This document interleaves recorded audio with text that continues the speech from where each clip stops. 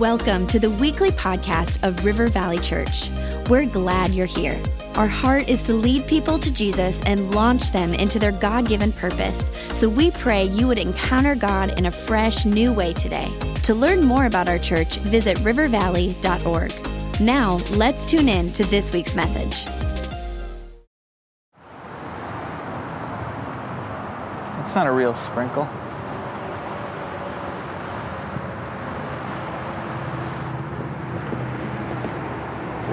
No, it's hard as a rock. This has got to be San Francisco himself right here. It's kind of exciting to actually be here. Like sometimes I'll sit in my room and I'll picture a Native American woman running through a forest with a bunch of pack of wolves, and she's just sitting there watching the sunset. Cool. Sir! Sir! Wisdom! How would you... This guy's being rude. He's being rude and I can't handle it. Okay, so we're standing here. You can see... Good heavens. So here we are at the Golden Gate Bridge in San Francisco. You can see it right down here. I believe the gate was actually discovered in 1905 by the Germans. And you can see up in the distance the Atlantic Ocean. Kind of cool. Sir, sir, sir, sir, quick question. Sir, sir. What's your name? What's your name? Who's your daddy? Who's your daddy? He rich? Is he rich like me? It's a time Of the seasons for happy. So here we are, guys, at a place called Alcatraz, right out here. That was actually a movie set that was built for the movie The Rock. Nicolas Cage, Sean Connery, pretty big deal, pretty cool. Woo! Looking good. Jeez, you're tan. 1, 2. Now maybe one with the three of us. 1, 2. Do you mind if I get one? Just you and me? 1, 2. Thank you. Quick selfie with you guys here. Oh, okay. I'm Nick. Nice to meet you. Nice to meet you. You're from the UK? Yeah. I am from the UK as well. Wow. No, that's not true. Go fetch me some water. Decent. How do you say it? Water. Water. Yeah. Water. What brings you guys to San Francisco? A plane? Yeah, but I thought about you. Yeah, that's good. I've been thinking about you guys. I know. Yeah. I tried calling Catherine. You did? I didn't leave a message for her, but Okay. she didn't pick up, so I said, yeah. Yeah, that's okay. Just try calling her back another time.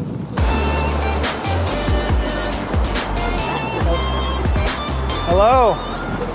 Hello. Who is the wisest person that you know? my wife. I wish I could say that about my wife. Well, you will in time. It's okay. I'm leaving now. Have you heard of Google Glass? Yes. Would you ever buy it? Never. It's too expensive for me. Nope. Well, I actually have one I can show you. So, you can try holding it. Yeah. That's a Google Glass. Yeah. Yeah.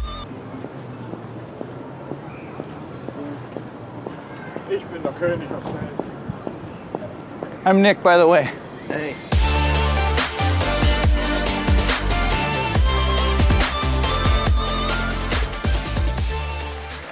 Yes, as we're wrapping it up, I want to say that I've appreciated Proverbs, that I've appreciated the wisdom.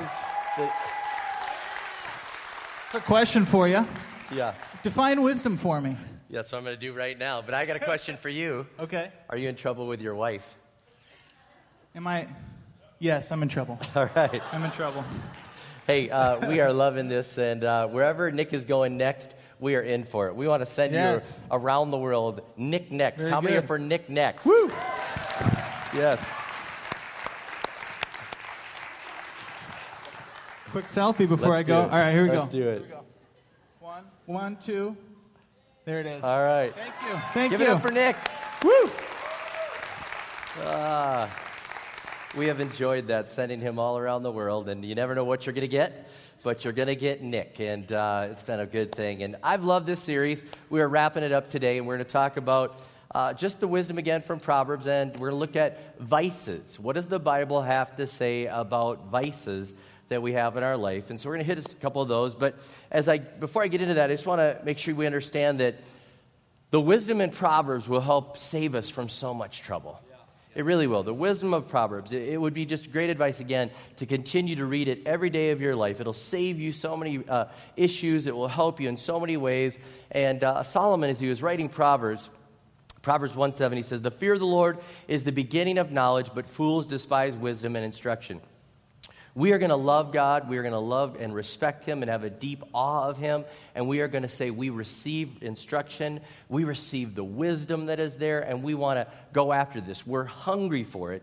And Proverbs chapter 4, verses 3 through 9 says this, "For I too was a son to my father, still tender and cherished by my mother. Then he taught me and he said to me, 'Take hold of my words with all your heart. Keep my commands and you will live.'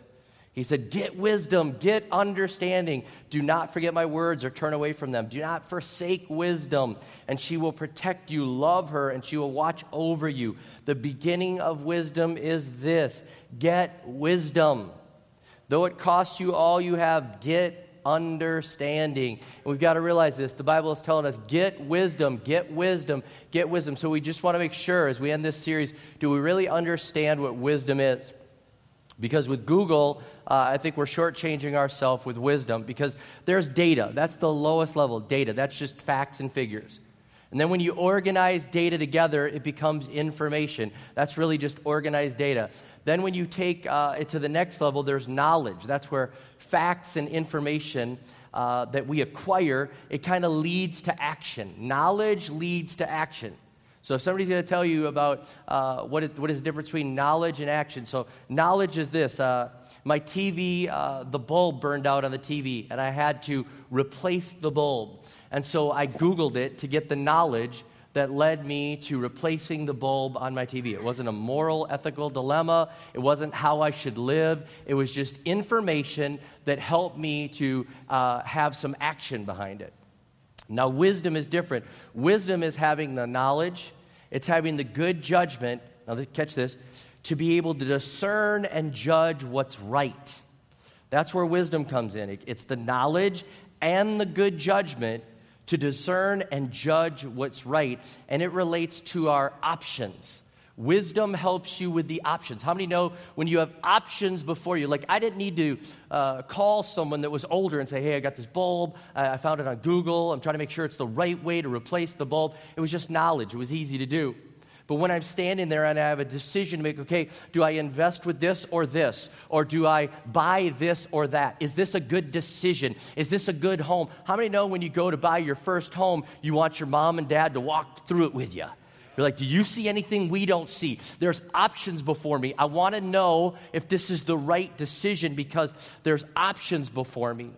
And so wisdom leads to that decision-making, that judgment of, is this right or is this wrong? Is this wise or unwise?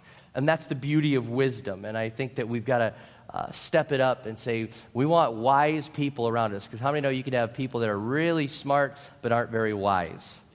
They have lots of degrees, but their life is a wreck. And I believe this: wisdom puts your life together. Wisdom puts your life together. Wisdom says, I'm building your house, and I'm going to help you, and I'm going to put it together. So people living in wisdom, if we're going to live in wisdom, again, closing out this series, I just want to talk about wisdom for a little bit, and then the vices that are there. People that are living in wisdom are constantly absorbing things. You're constantly watching to see how things work. You're constantly asking questions. You're questioning things and wondering why this and not this. You're asking questions. You're questioning things. And a key thing, if you're going to be somebody that's wise, you're going to have to remain teachable. If you're going to remain teachable, you're going to have to remain humble. And I think a lot of people are not wise because we're a pretty arrogant bunch. If we were very wise, we'd just say, wait, teach me on that, teach me on that. I don't understand that. I don't know the answer. And the other thing is, wisdom will cost you. How many know that wisdom will cost you? It'll cost you. It'll put a right decision in front of you that you need to make, and wisdom says it's going to cost you. You're going to have to do the hard thing, and many of us choose instead to do the easy thing. Wisdom will cost you time. We don't even want to consider paying the price that it costs us to get the wisdom. We don't even want to reflect. And wisdom takes time to get out. Knowledge, how many know you can get Google knowledge in 2 seconds? And you can complain about it that it took that long.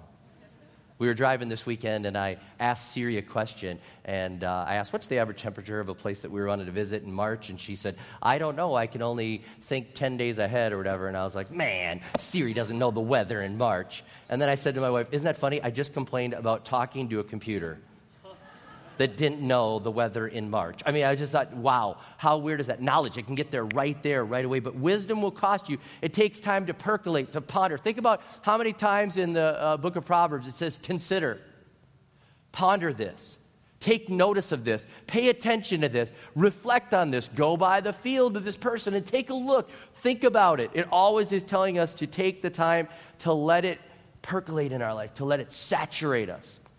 One funny comedian, Pete Holmes, he did a whole bit on this, and if you want, you can Google it later. But he did a thing on YouTube, a thing about Google. And he talked about Google took away the wonder. Google took away the wait period. And he said, there used to be things where you'd say, I wonder, and then nobody would know the answer. And you'd talk to everyone at the party, like, do you know? And they wouldn't know, and they wouldn't know, and they wouldn't know. And then finally, a couple months later, you'd see somebody wearing the T-shirt of that. And you say, do you know? And they'd say, yeah, I know. And then you're like, yes. And there was a moment between wondering and finding out that helped you percolate on it, helped you to understand it, helped you to ask more people, helped you to get different opinions. It's just an amazing thing. We've lost the mystery and the wonder because we can get the knowledge right away. But I'm telling you, wisdom takes time. It takes time. And I will tell you this, wisdom is found in the pauses of life. Wisdom is found in the pauses of life. When you slow down and you contemplate and you think about it. And I would say this, I think we need to Google less and noodle more. So you're like, what does that mean? Noodle, think about it, ponder it, try it, be creative. Instead of Googling, always try and think it through and go ahead and do that. Matter of fact, when I think about what we ask you to do spiritually, SOAP, our scripture, observation, application, prayer, we're asking you to get wisdom as you do that. You know, you could just read it. We could just say, just read it and then go on to the next thing. But when we ask you to read that passage in the Bible and then think about what do you observe about this? How can you apply this to your life? Now, what can you pray to God? Do you understand there's something that's going on? Instead of being fast food spiritually, it's like home-cooked spiritual growth that's going on as you ponder and develop wisdom. Now, another thing that I believe is wisdom requires connecting. And I'm going to ask a couple people to come up on the platform. I've already asked them to join me. I've asked my mother, Isabel, and I've asked my oldest son, Connor, to join me up on the platform. Because I believe this, wisdom requires connecting. Okay? Knowledge does not require connecting. I want one of you on one side and one on the other. Connor, you can go over here. Mom, you can go there. And wisdom requires connecting. But how many know that you can get knowledge with just a smartphone? I can sit there, and if I just need to know information, I can just pull it out and do my phone and be able to get the knowledge that I need. But if I have wisdom, wisdom connects us to each other. And I think something that's really wrong with society right now is we're not very connected. Okay, here's what wisdom does. Wisdom says, I need to talk to those that are older than me. And my mom said, she goes, I'll help you out as long as I can be the younger person in the illustration. Not today, Mom, not today. Okay, but here's the deal. If you look through Proverbs, what is it saying? Listen, my son. Listen, my son. Listen to what your father's saying. Listen to what your mother's saying. Wisdom requires you to be connected to the previous generations, and that's a good thing because they've been there, done that. And they can give you warnings. But here's the other thing. Wisdom is the person in the now. I've got a problem, a dilemma, an option that is in front of me, but I need to be connected to the past. But here's the other thing. I need to be connected to the future. Because wisdom says, you're giving me advice, I'm living in my now, but you're living in the future, and I don't want to ruin it for you. And there's a chain that goes on with wisdom that goes on, and there's another part of wisdom that is looking up. It's saying, God, I want to please you. I want to learn from you. I want to make the right decision now. I want to please you, and I want to set your future up for what's good. It's been there, right now, out there, up there. That's what wisdom does. And that's why when you read Proverbs, I pray that you grab this, that it's saying connect. Connect to those that are older than you. Remember, there are people coming behind you. The reason that we're making such bad decisions and our country is making such immoral decisions is we're not thinking about who's been before us, who's coming behind us, and the one ultimately that we should be pleasing. That's what wisdom does. So read the book of Proverbs and realize you're holding the hands of those who have gone before you and those that are coming behind you. And I will tell this, my mom has started a couple life groups, and I would love it if we would have dozens of these in our church, and we could call them before Google.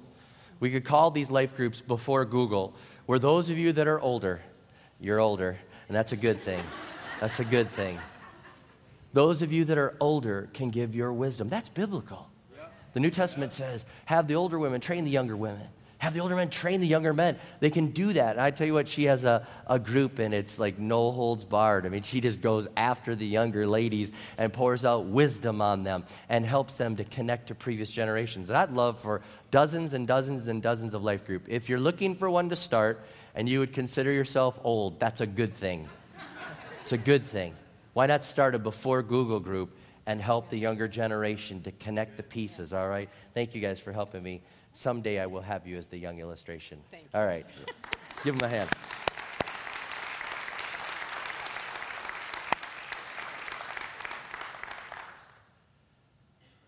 Knowledge doesn't require you to connect the dots, but wisdom does, and that's a beautiful thing, and I pray that you get that as we look into Proverbs. A 17th century writer, James Howells, said, some people are wise and some people are otherwise. I want you to be wise, all right? So that's what God has done. He's given us His Word. He's given us His Holy Spirit. He's given us this beautiful book of Proverbs to help us to be wise and not otherwise. So let me talk about a few vices. And yes, I'm probably going to talk about ones that make you uncomfortable. And yes, I'm going to talk about one that I already talked about. But you can't read the book of Proverbs and not talk about it. So I'll start with that one first, and we'll move on. But adultery and immorality, again, I know that there are people that have fallen into this, and it's a pain and a hurt. But there are 78 verses in the book of Proverbs talking about the vice of adultery and immorality. And there's young men and women that need to hear this truth and be able to stay away from it. And Proverbs 29:3 says, a man who loves wisdom brings joy to his father, but a companion of prostitutes squanders his wealth. Proverbs 7:24-27 says, now then, my sons, listen to me. Pay attention to what I say. Do not let your heart turn to her ways or stray into her paths. Many are the victims she has brought down. Her slain are a mighty throng. Her house is a highway to the grave, leading down to the chambers of death. This is a dad telling his son, don't do it. Don't go to the wayward woman. Stay faithful to your wife. The Bible is clear that fleshly lust, immorality, has destroyed all sorts of people. It's over and over again. And the Bible says in Proverbs 7, it says, many are her victims. Many. It seems like sometimes we go through a time in church where I'm talking to one pastor. Yeah, I'm dealing with somebody that fell and committed adultery. I'm dealing with another one that's addicted to internet porn. I'm dealing with another one this. I'm dealing with another one this. Another one that, and it just feels like many are the victims. And God help us in this electronic age that we live in. We better have filters. We better have accountability. Your spouse better know your password. Your kids should plug their devices in the kitchen and give you their passwords. There shouldn't be that going to the bedroom, retreating with a handheld device that can take them anywhere in the world in places that you don't want them to be. It destroys people. It destroys all sorts of people. In chapter 7, verse 25, it says, don't let your heart turn to her ways. See, the heart turns away, and the heart starts to stray, and it goes down a path that is destruction. And I would say to you, don't take the first steps towards destruction. Thoughts, daydreams, and what ifs, those are the first steps of destruction. What if? What about? Books, conversations, laptops, handhelds, iPads. These things all can open up the door to the next step and the next step. Bad company. I mean, all these things can start to feed this, and the next thing you know, you're going down a road that leads to destruction. And the Bible is very clear.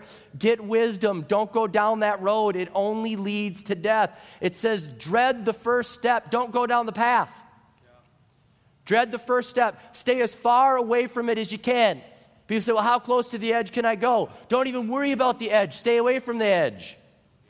People say, well, if I'm not familiar with it, I won't know how to deal with that and how to help people. Familiarity with sin does not strengthen your resolve with sin. It weakens it. Don't do it. Don't go down that road. Don't go down that. It's a dead-end road. Again, it says many victims, many victims. Don't say them out loud, but think about great political leaders destroyed for lack of control with sexual immorality, that have a stain when you say their name, you think of the immorality. Great preachers, maybe someone that led you to Jesus, that lost it all because they chased after immorality. And it's person after, it says many victims. There's been business owners lose the whole thing.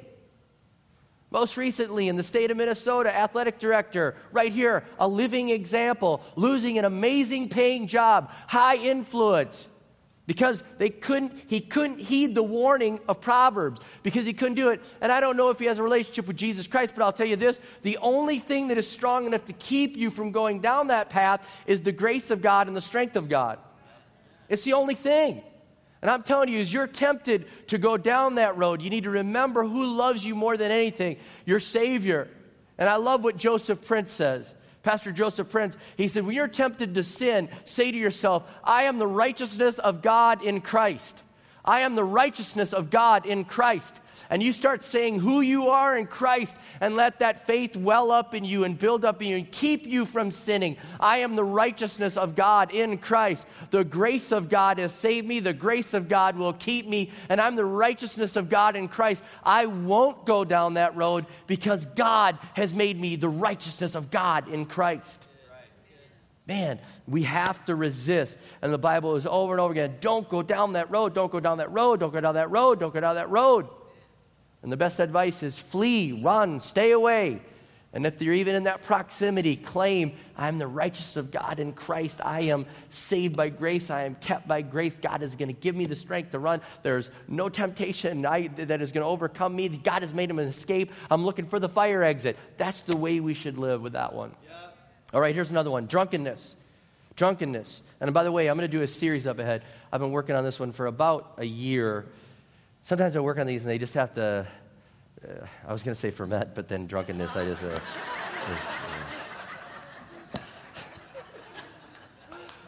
Series is called Wasted. When did it get so good to say, oh, I was so wasted this weekend, like it's a badge of honor. I was so wasted. And I look at people and I say, what a waste.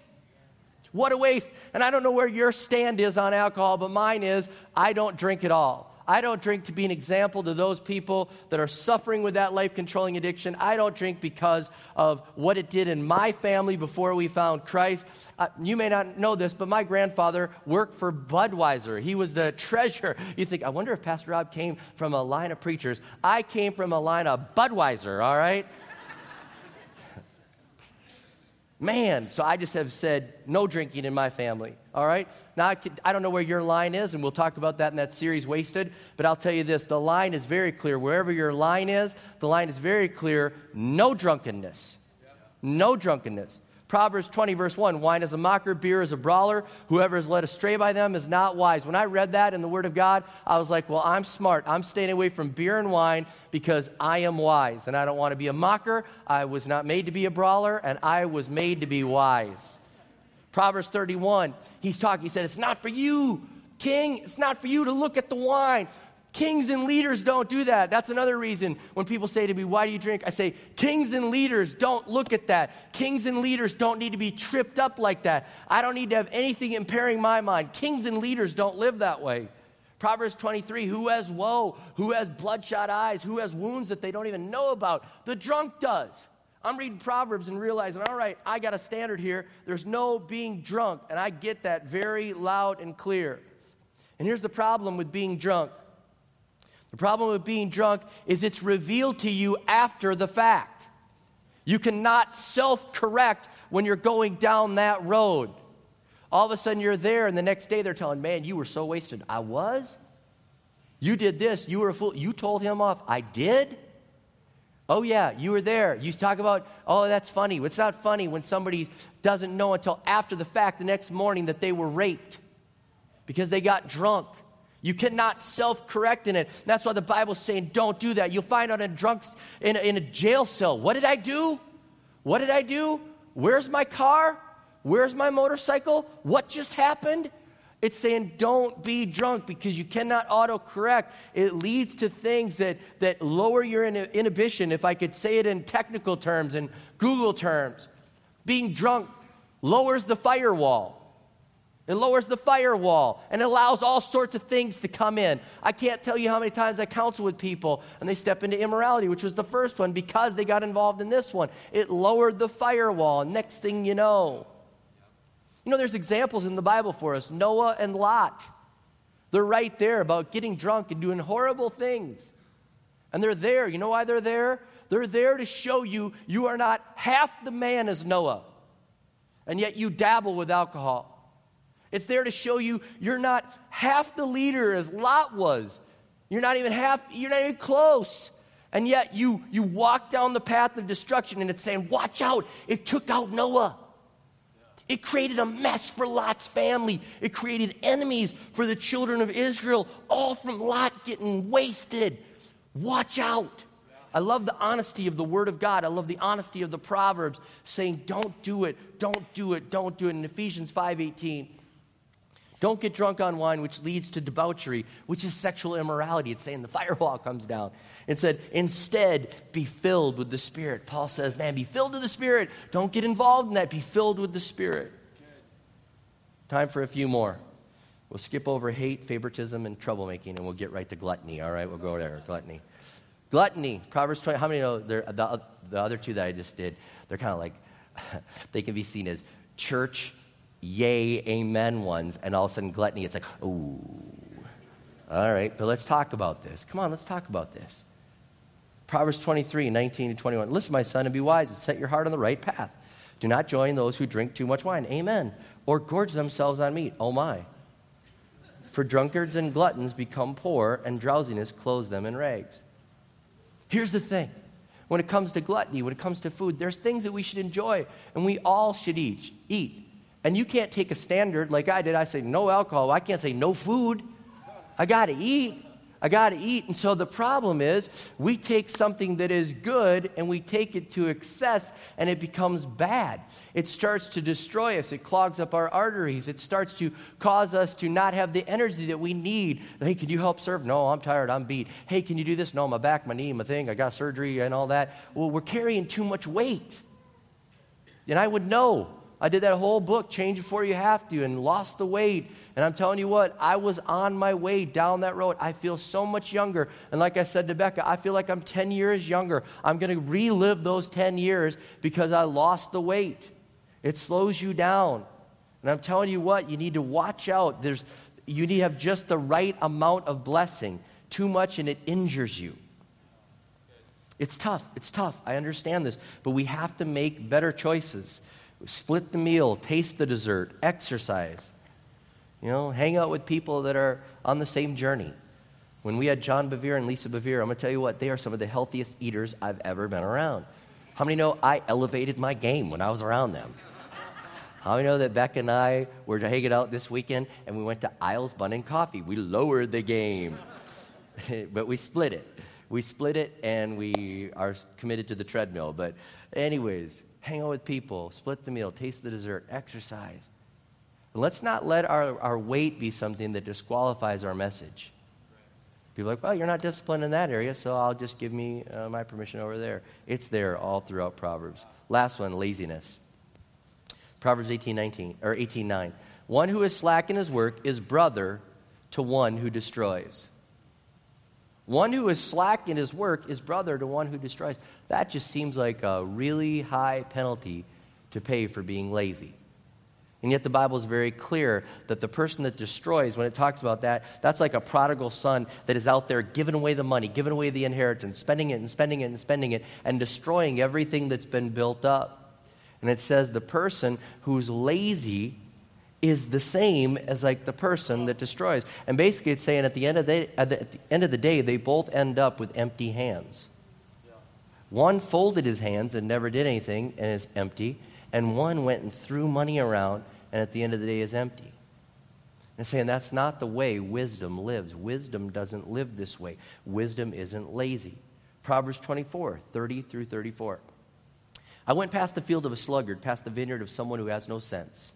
Thorns had come up everywhere. The ground was covered with weeds, and the stone wall was in ruins. I applied my heart to what I observed and learned a lesson from what I saw. A little sleep, a little slumber, a little folding of the hands to rest, and poverty will come on you like a thief, and scarcity like an armed man. They're saying there's people, they're lazy, and they're just laying around. Matter of fact, it's an amazing thing. Proverbs also talks about, you talk to the lazy person, and he's wiser in his own eyes than anyone else. Have you ever met somebody like that? Poor, doesn't have 2 nickels to rub together, but he's going to tell you how to live and the decisions you should make and the way that you should live your life. And they know it, and even if you argue with it, they're smarter than everybody else. And Proverbs says, don't take advice from that person. Don't take advice from that person. Here's the thing. The Bible wants you to be useful. God wants you to be useful. There's something beautiful about saying, I'm on this earth to be useful. I'm not here to be lazy. I'm here to put my hand to work and see what God wants to do with me. There's something about finding your place in the church and saying, I am not here to be just a consumer. I'm here to give and to be part of this, and I'm going to be useful to the hands of God. I'm going to be an extension of the hands of God. I'm not going to be lazy.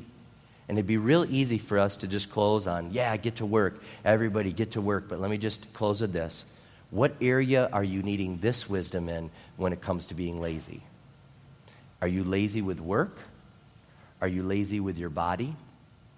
Are you lazy with your mental and your education? Are you lazy spiritually? The Bible talks about the person that is a sluggard. He has everything he needs right there, but because he doesn't even want to put the effort into it, he won't even lift his hand to his mouth. He's going to starve to death because he won't lift his hand to his mouth. I just don't want you to starve spiritually to death because you won't crack open the Bible and see what God's Word has to say and take a pen and do a little soap time and spend some time with God. I don't want you to be lazy in the kingdom of God. I want you to be useful. I'm going to tell you what, you were made to be useful. And for those of you that are wondering, work was before the fall of man. We were commanded to take care of the garden and to work and to do something. So it's okay, it's a good thing. You're like, oh man, it's harder since the fall of man, but work was still part of God's plan. He does not want you to be lazy. He wants you to be involved and to improve and make things better and expand and take the wisdom that you had and invent and grow and serve and be useful. Because heaven will not be won by the lazy. How many know that? Won't be won by the lazy. Get wisdom. It'll help you to live above the things of this earth. The question today is, will you apply it and live? Because, man, wisdom is so much greater. It's so much greater than Google and anything Google could ever give you. I pray that you'll grab wisdom from those before you and realize wisdom is going to those behind you. And wisdom is for the one that loves you so much that is above you. So, Lord, I just pray right now that you would help us to get wisdom, apply wisdom, live wisdom. And I feel it very strongly to pray this and say this. God, we love everyone, and we understand that we're all in struggles, and we understand that you love us where we are. But we understand you love us so much that you don't want to leave us there. So, God, I just pray that instead of people hearing condemnation, bad person, they'd hear, don't live that way. There's a better way to live. There's a better way to live. There's a better way to live. And they'd see the hope in living the better way. Help us to be morally pure, sober-minded. Help us, Lord Jesus, to be people that wouldn't fall prey to an easy Christian sin of being gluttonous and eating and overeating.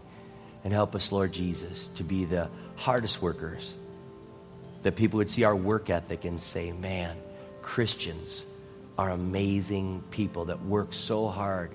They work so hard. It's as if they're working for God and not even for their boss. Thank you, Lord. Help us to apply this wisdom, to take the time to get the pauses in our life and to say, God, we desire you. We desire the wisdom that will help us live in a wise way in a world that so desperately needs your wisdom. In Jesus' name we pray. Amen. Amen.